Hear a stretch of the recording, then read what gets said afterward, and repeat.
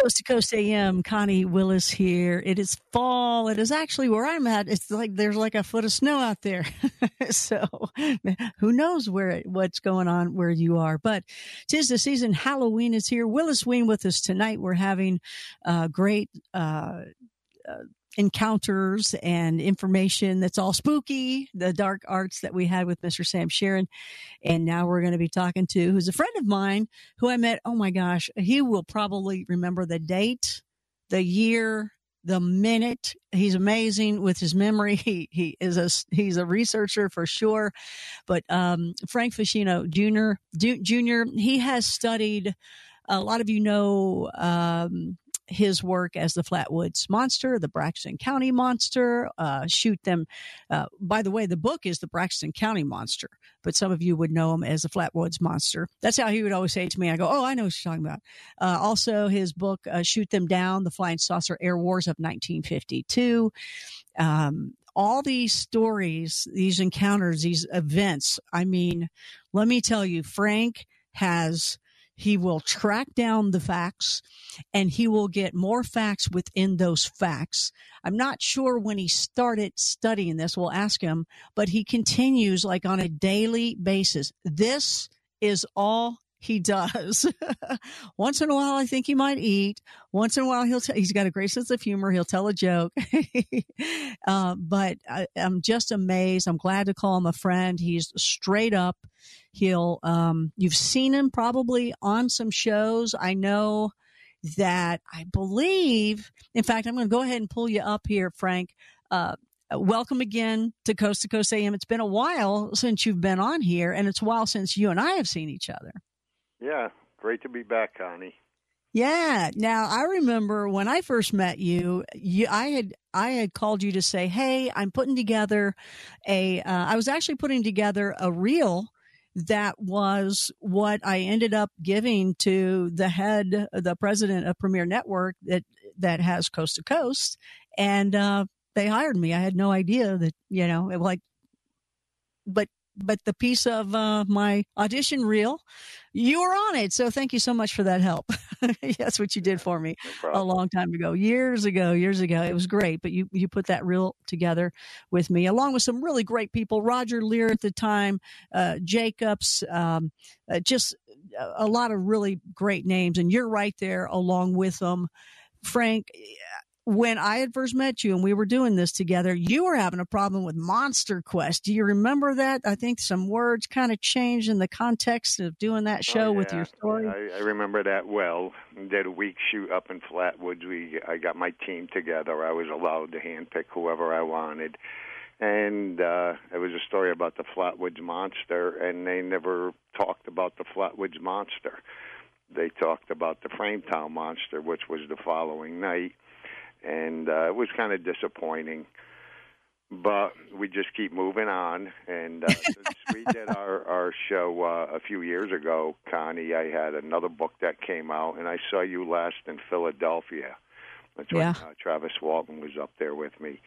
And I have quite a few more pieces of information that I've come out with, and I'm getting more witnesses and more information. So you're right; it's never ending. It's never ending. Took me over. I know. When did that happen? I want to get into the story. In 1991. Oh, geez, and that was it. Relatives up in Flatwoods and Frametown, where both incidents took place. And that's how I became involved in it. So I kind of just stumbled into it, saw a newspaper article, and then it was like an anniversary story. And then I drove into Flatwoods, and I saw this big, gigantic sign, "Welcome to Flatwoods, home of the Green Monster." And that started it all. Oh, man, it's never changed. He hasn't aged. He hasn't got married, no kids yet. He's just still doing this. Again, he has not aged. He's just in a time warp. It's so true, though. It is so true. So, okay, I want to start from the beginning because I remember at one point, like, okay, the Flatwoods Monster, and then, but you tied in everything. You tie in everything unbelievably, and where it's not tied in, you go into those gaps of any stories and you find out the answer. I don't know how you do it. I don't know how you get the letters that you've gotten, but you know what? tell us what we're going to hear tonight and just move on into it, because I know we never have enough time for what you have found. Well, basically, Connie, the Flatwoods Monster or Braxton County Monster, and I'll clear that up right off the bat. There was a bunch of different names for this when it hit the press shortly after the incident happened on September 12, 1952. And Flatwoods wasn't even on the map. It's just a small little tiny town in the middle of the mountains. There was about 300 people that lived there at the time. And when the story hit the press, nobody knew where Flatwoods was. There wasn't a dot on the map for it. So they changed the name basically to the Braxton County Monster because everybody knew where Braxton County was. It's the central part of the state. So that's how it went from basically the Flatwoods Monster to the Braxton County Monster. Now, I know since my research and books came out years ago, now everybody in the world knows about it. Yeah. Well, and there's cool. Did you see what Mr. Sam Sheeran drew? Yeah. I was listening to the show, Connie. Great interview. Thank you. Did you see what he draw or drew? I saw the one illustration on the cover page there. Yeah. It's there great you go. work. You have that background too. You studied illustration, commercial art, photography. So that really comes in. Parrott College of Art in New Haven, Connecticut, 4 years, and it's up near Yale University in Connecticut. Nice. That's where I did my training, and that was actually a long time ago, and my best work has been coming out recently, and I have so much more stuff, Connie. I keep working on this. And I know I can vouch. Well, one of the things I liked is I can't remember if you went to schools maybe and talked about this. I just know I remember you talking about kids really loved meeting you. And because what are you? You're like 8'3", so they all kind of kid about you being the Flatwoods Monster. Yeah, when I was doing some of my book tours up in West Virginia, my promoter up there, Larry Bailey, he had hooked me up with going to some of the schools, high schools, elementary schools. And I would go and I would do like a meet and greet with the kids. And since I'm an illustrator, I would draw in front of the class the old monster, which was the misrepresentation of it. And then I would explain by working with witnesses what it actually looked like. And it was decades before anybody actually knew what it was. The Flatwoods Monster wasn't a scary monster with a hood with arms and claws. It was actually like a huge hovercraft type device, like a spacesuit, and it was metallic. And when the witnesses went on a talk show a week after the incident in New York, the sketch artist sat down and he drew this ridiculous picture. And that's what we're seeing for all of those years until I came into the picture and started working with the witnesses. And I did basically police-style renderings. I would sit down with the witnesses, and they would just talk. No, it didn't look like this, more like this. And then I would hand them the pencil. We went back and forth. So then I had working sketches. Then I worked my way into comprehensive sketches and drawings. And then I would meet them, and I would do the final paintings. So that's how we know this is what this thing actually looked like. Oh, it was okay. Like a robotic-looking giant figure. Okay, and I'm sorry, I know you're not 8'3". What are you? 6 what? 6'5". I was close. But that was what was cute because you play that game with them too. You have fun with the kids and you have fun with everybody. You're into this very seriously. However, you have a great sense of humor, a lot of fun to be around, and definitely a good friend. You have to do that sometimes because you go crazy. Yeah. If you just get involved with this 24 hours a day. It's so true. Without a little leisure. It's so true. I've had people along the way when I laugh, like you and I will laugh about things and some other people that were abductees and contactees and whatever they might want to call themselves. And I'll get some letters. Oh, that was that's a very scary thing. And you all are laughing. And I'll talk with that other person too. And we'll continue to laugh because we're like, you have to, or you will just freak out. You can't go back from that. That. Yeah. Yeah. So okay. So does the Flatwoods Monster? Let me go with that one. That's my kind of name for it. But Shorter too.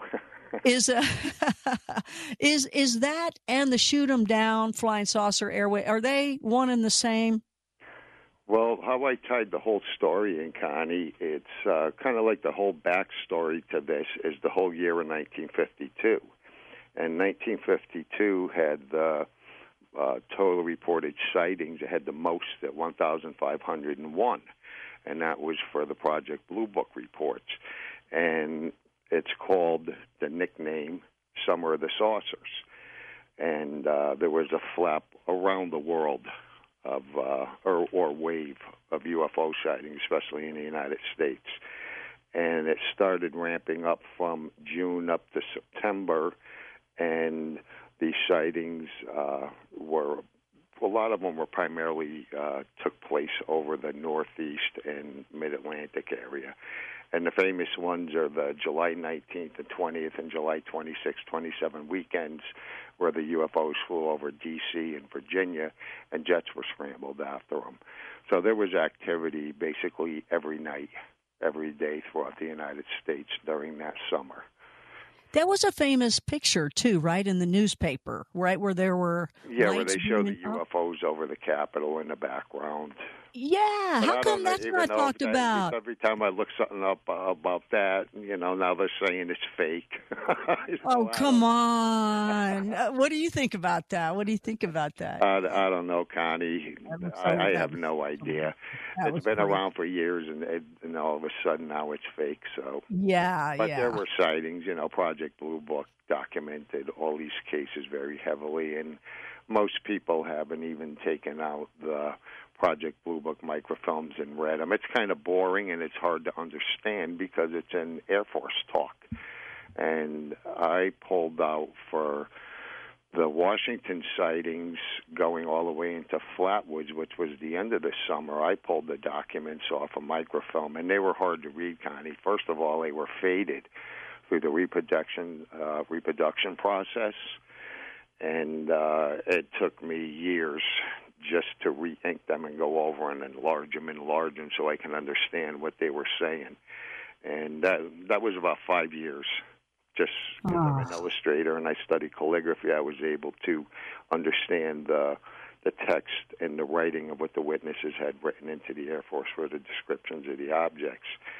So it was a lot of work on that part before I even started getting deeper into it and piecing this whole thing together. You have to understand what was going on.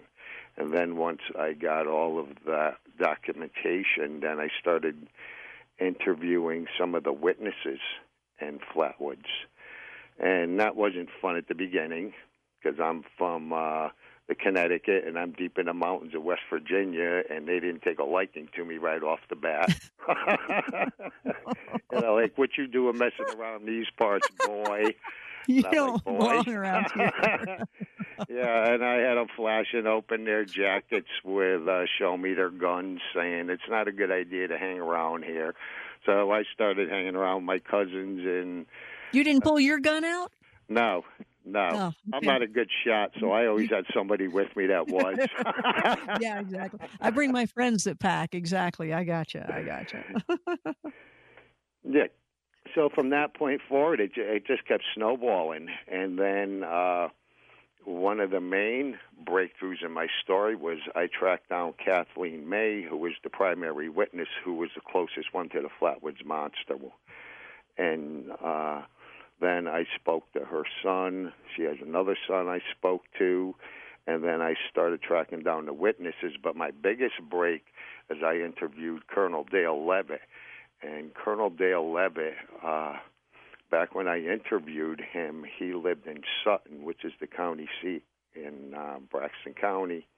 And Mrs. May actually hooked it up for me.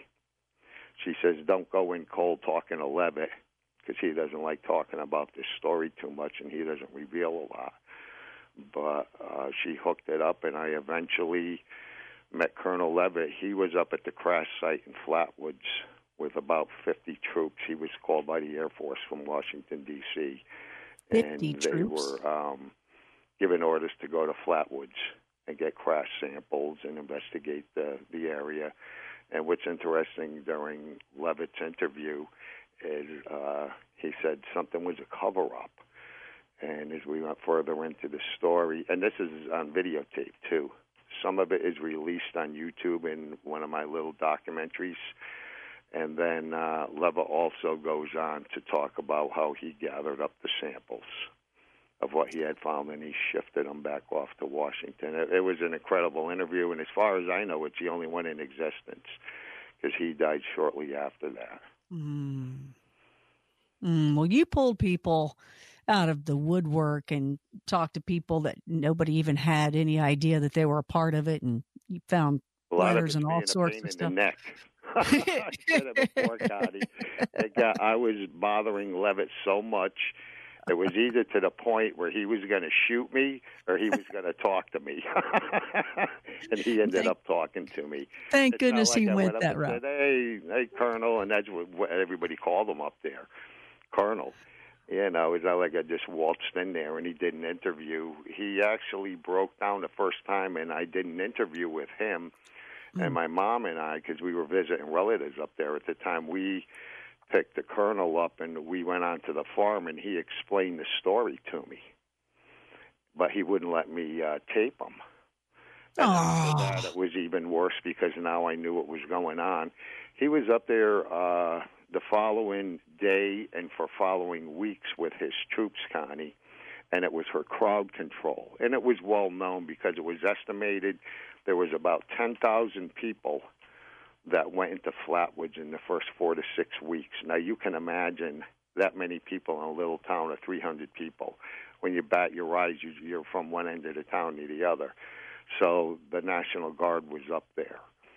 This is Flatwoods. What state is this? That's West Virginia. In West Virginia, okay. And it's actually the geographical center of the state. And if you looked at a map, it's like bullseye center, and if you look a little over 200 miles east is Washington, D.C.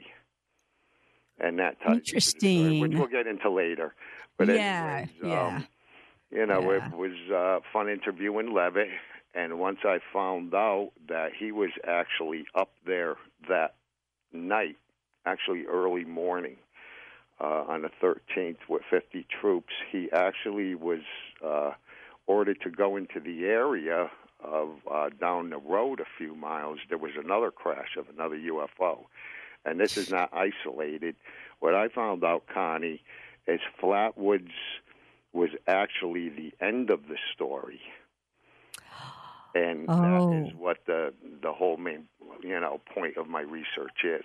I started in Flatwoods, and then I worked in reverse, and I followed the flight paths of all the UFOs.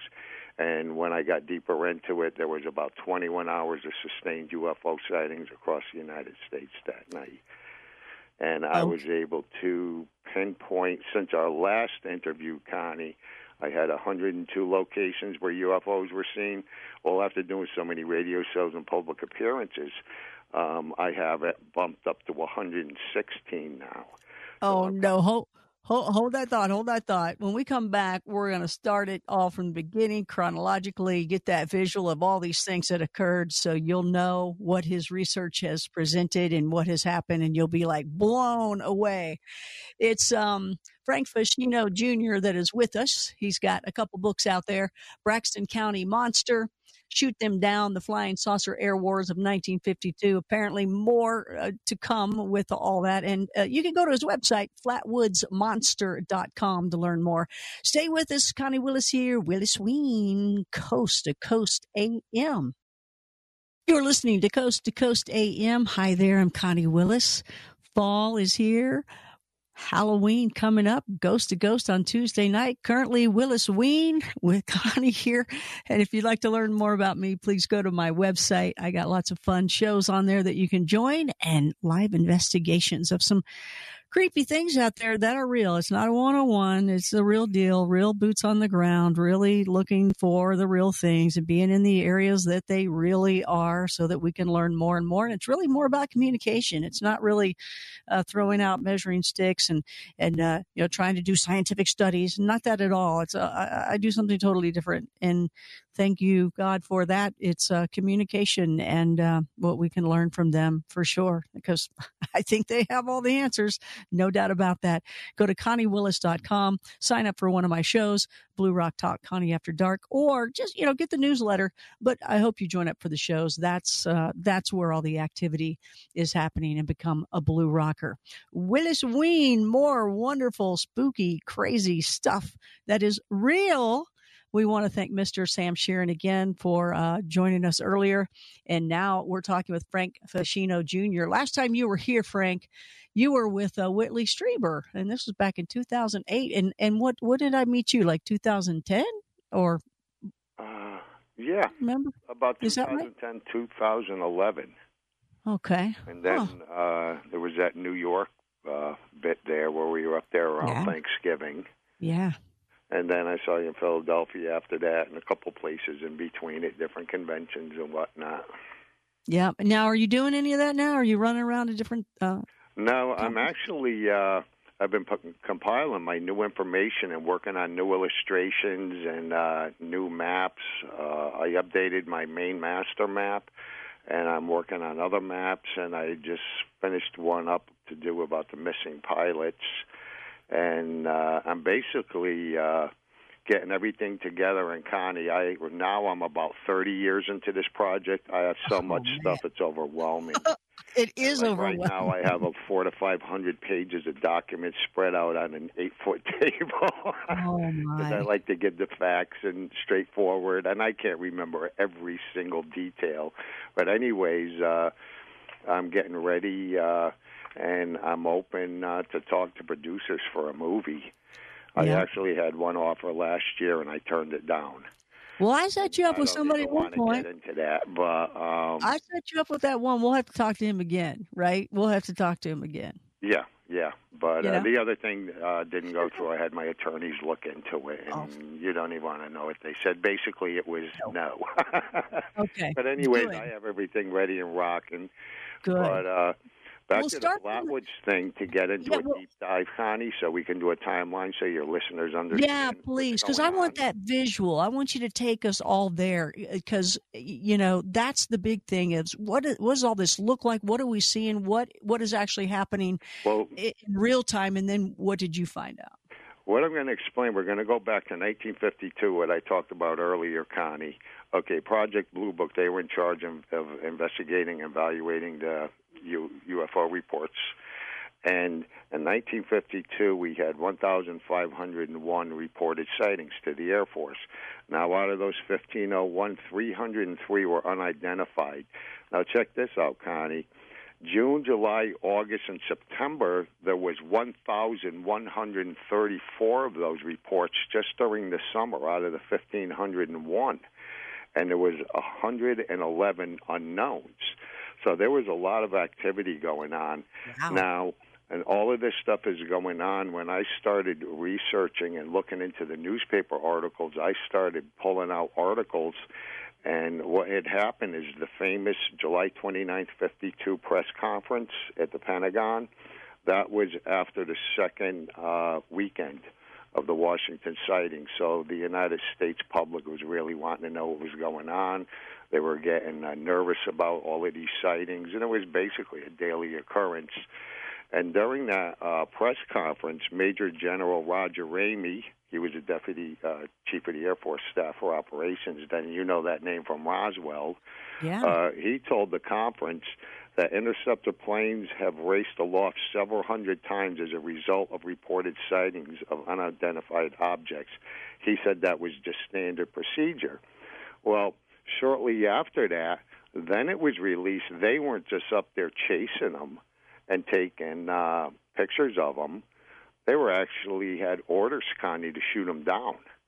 And that was not too well known. Now, when I was working with Stanton Friedman back in the early days, I brought this point up to him. We kept looking deeper into it, and there's not a lot known about it. There's just a handful of newspaper articles. And the main ones are, like, for instance, we had the Fall River, Massachusetts Herald News. Their headline said, "Jets told to shoot down flying discs." And then we have a couple other ones, and At first, they were real quiet about it. They just said they were up there chasing them, and there were scrambles, like Air Force alerts jets to chase flying saucers. Well, they weren't just chasing them. And then one of the biggest ones that occurred was when Lieutenant Monsell Mons, he was the public information officer for the Air Force, he said the jet pilots are and have been underwaters to investigate unidentified objects and to shoot them down if they can't talk them down. And that's what opened up the whole can of worms. They were chasing them, Connie. Then I looked into the Project Blue Book Unknowns for 1952, and I reviewed every single one of the unknown cases, and I found out there were several encounters. I found 12 jet UFO encounters where there were interactions that were actually recorded in Blue Book for 1952. And I just kept digging deeper and deeper into it. And then when I started with my Flatwoods story, I started going outside of Flatwoods, and that's when I found out there was a big UFO flapping waves of hours of UFO sightings, of UFOs coming over the eastern seaboard. And the main thing is the flame over Washington, which was reported in the newspaper, that was actually the Flatwoods monster craft. And as I said earlier, it's about 200 miles Washington to Flatwoods. And the object actually came over the eastern seaboard, passed over Washington, D.C. In certain points of D.C., it was actually a treetop level. And it flew across Virginia, went into Braxton County, and the northern end made a turn and headed south, and it came into Flatwoods. So then I went from there, Connie, and it just went crazy over 30 years, all these different locations. It's funny, they talk about, we always say they, military, government, talk about like there's nothing ever going on, but look at all the stuff that you found and what was even in the newspapers at the time. I mean, let's just forget that any of that ever happened. Let's all look the other way. It makes no sense. Yeah, and it's, what happened, Connie, is when I started going through the Project Blue Book, it was amazing what had actually been reported by the public. And there was just a little bit of it. Okay, let me give you, for instance, for the September 12th sightings, there are only about a dozen reports.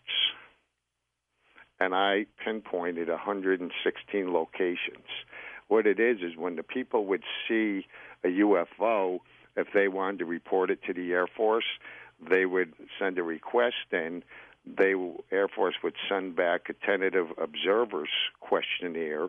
They would sign all these several different pages of documents out, and then they would send it back to the Air Force, and it was recorded, and they would give the evaluation on it, which most of them were all crap anyways, Connie, because Flatwoods was written off as a meteor. 21 hours of sustained UFO sightings was blamed on a meteor that they said was the Washington area meteor. And what that actually was the Flatwoods monster craft in flames when it came over the eastern seaboard. It flew right over the Capitol. Yeah, these objects and whoever's flying them, they knew certain key military installations and key points of this country. Now, I want you to tell all your facts that you know. I want to get the total visuals, but I want to ask you, throughout all of this, have you ever thought, oh, this is just Russia or some other human or us time traveling back, or have you always thought extraterrestrial? Well, once I spoke to the witnesses, and I got the description of what this Flatwoods monster looked like. And then when I spoke to the witness who saw it out of its spacesuit the following night, it's not Russian unless the Russians are 9 feet tall and look like reptilian snakes, because that's what was in the Flatwoods monster craft. And that's what the Flatwoods monster was. It was actually a hovercraft with a being in it. Yeah, Okay. and I don't So think tell any Russians look like that. They were I don't like know. a Go on those very dark Match.com things. black I don't know. color. Okay. I was like a dark gray black. That's what these things look like. So start with, tell me about the Flatwoods Monster incident. When did it occur? What happened? It was like something came out of the sky and then landed. And what happened? After this thing came over the eastern seaboard and it flew over D.C., Virginia, it hit the northern part of Braxton County, and it was making controlled maneuvers. I have West Virginia witnesses where I pinpointed the flight path of it. And once it hit northern Braxton County, it turned south, and it actually was flying above the road in between the mountains, which makes sense not to crash into the mountains. And when it came down the State Route 4, it went into the center of Flatwoods, the small town, and it flew over the Flatwoods Elementary School. And it was approximately 7:15 to 7:25, and all these kids are on the playground. Now, kind of, you have to remember, back then, there was like one or two television sets in the whole Braxton County. That was the tough part for me when I was working with these people, is put myself in the mindset of what it was like back then. And these kids looked up and they saw this thing flying over. And it was intermittently in flames. It would be in flames, and then the thing actually redirected and turned over the school playground. And, the whole town was there. That's what these kids did on a Friday night. And the kids all checked it out. They started screaming and yelling. Some said it was a flying saucer. Some of the kids said, oh, it's a meteor. We read about this in school. So they dropped their football game. They took off, and they ran across the street and up Depot Street to the home of Mrs. May. And Kathleen May, two of her boys were within that group. And she had an 18-year-old cousin, Gene Lemon, who also was there.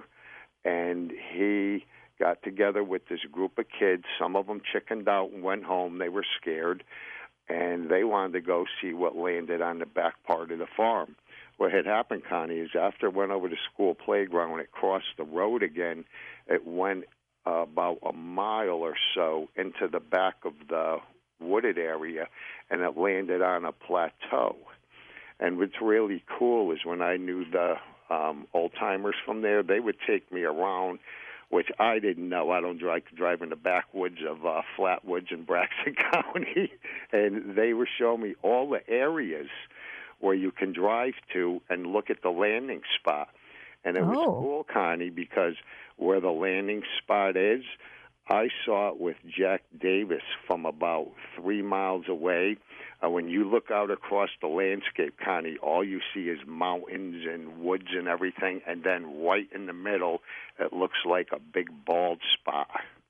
And that's when I'm like, wow, that's where it touched down. And I saw the whole flight path area where it came in, so that made sense. So now this thing landed up in the back part of the woods, and Gene Lemon, Kathleen grabbed the flashlight, and they headed up with a bunch of the kids. There was a couple dogs that were part of this group. They were actually from the same litter. Freddie May had a dog, and Gene had a dog. And there was a big collie dog that lived in the house right across the street from May's on Depot Street. So you can imagine all these kids all excited and running and screaming. They want to go up to the back. And now it's starting to get a little bit dark. And Mrs. Maywood told me she was leading the pack with Gene. And in the end, we have there was actually eight kids, and together with Mrs. May and Gene, and they range from like 6 years old, 10, 11, 13, and 14 years old, and then of course Kathleen May and Gene, the two adults. And they all trekked up onto the farm to see what was going on. Depot Street is the access road to the Bailey Fisher farm. So that's basically the only public access to get up there. And when they got up to the crest of the hill, when you look out across this property, I'm going to try and lay this out a little bit for you, Connie. Okay, well, hold that thought. Okay, hold that thought. We'll come back to it because we got to take a break, but we'll come back to that. Know exactly where you stop, so we'll pick right back up from that, and then from there also, let us know that this incident happened September 12th, 1952, and this is the summer of the saucers, 1952, with all the other events happening too. So we'll keep learning how it's all threaded together. If anybody knows any detail, it is Frank Fushino. He's the man with the goods. So stay with us here. Willis Ween, Connie Willis, Coast to Coast AM.